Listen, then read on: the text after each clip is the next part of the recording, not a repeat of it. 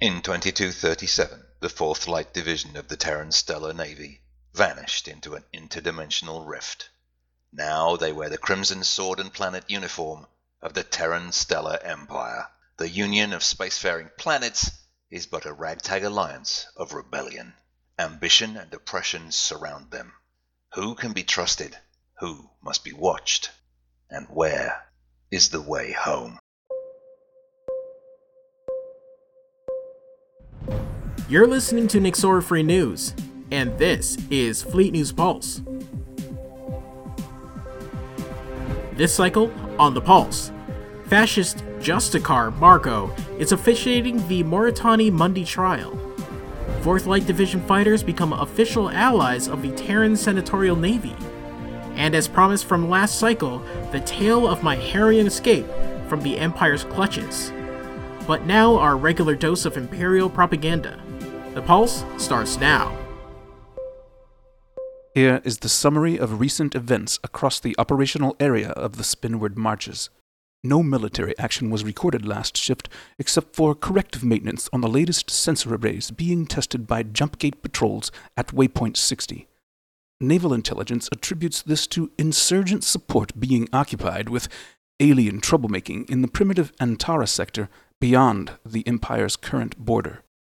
Imperial Justiciar Margot made an appearance in the Rhea system on her last stop before arrival at Fortress Fenring for the trials of Moritani and Mundi on charges of high treason.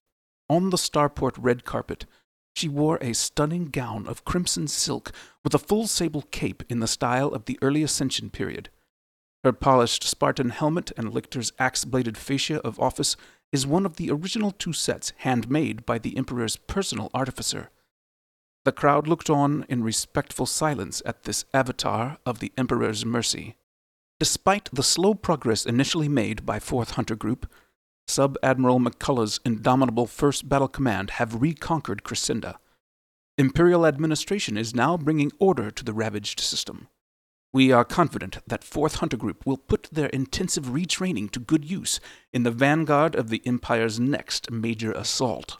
Key staff of Research Station R-56X remain missing after accounting for known survivors and recovered frozen corpses. The omnipotent Azure Legion expressed grave concern for the welfare of any survivors and wishes to reunite them with their languishing research. A reward is offered to any informant providing actionable intelligence as to the whereabouts of any confused scientist still absent from their duty. Here is a summary of Freedom operations throughout the Spinward Marches.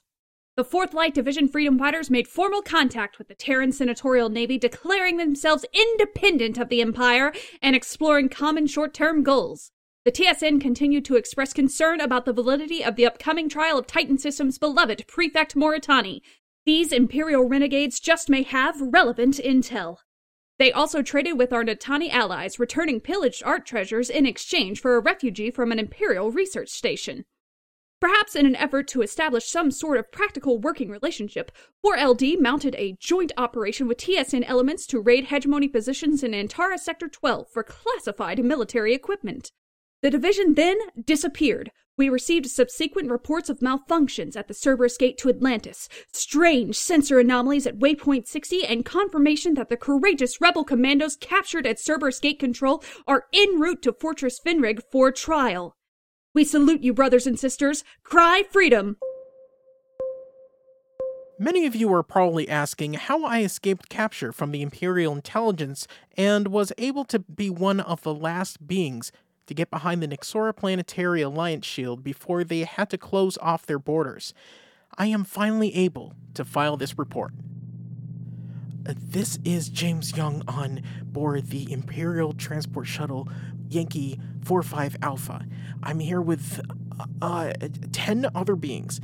We are all strapped to our seats, and thankfully, when I was recruited into the Nixoran Resistance, I was fitted with a subdermal recording device and rescue beacon. I'm hoping the Resistance can What's going on back there? Heads down, be quiet. It's been a couple days. We're only given pellets. A little more than feed for animals. Thankfully, the guards have started to get bored and lazy, and... Yeah, I know that your people love this stuff, but you can't have mine.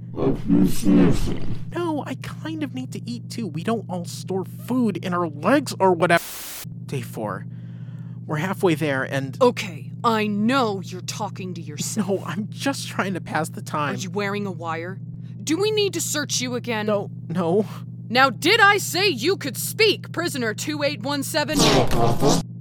Can it, Roach? You think I care if you want more pellets? You can stop. Day 6. Things are getting grim. Pellets are running low. I think they're hoarding them to sell at the prison. What the hell? Evasive maneuver! Get us the hell out. Boarding action! We have... We're... Oh, thank God, you were following my beacon. Wait, your beacon?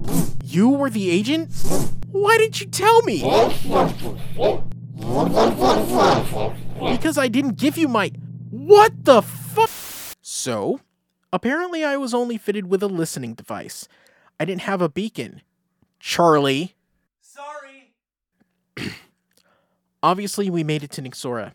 Thanks to the Resistance, and thanks to Nyxora for saving this reporter's life. And that's all the news for this cycle. Tune in next time for the truth about what's happening in Imperial space and the entire Spiral Arm. This has been Fleet News Pulse.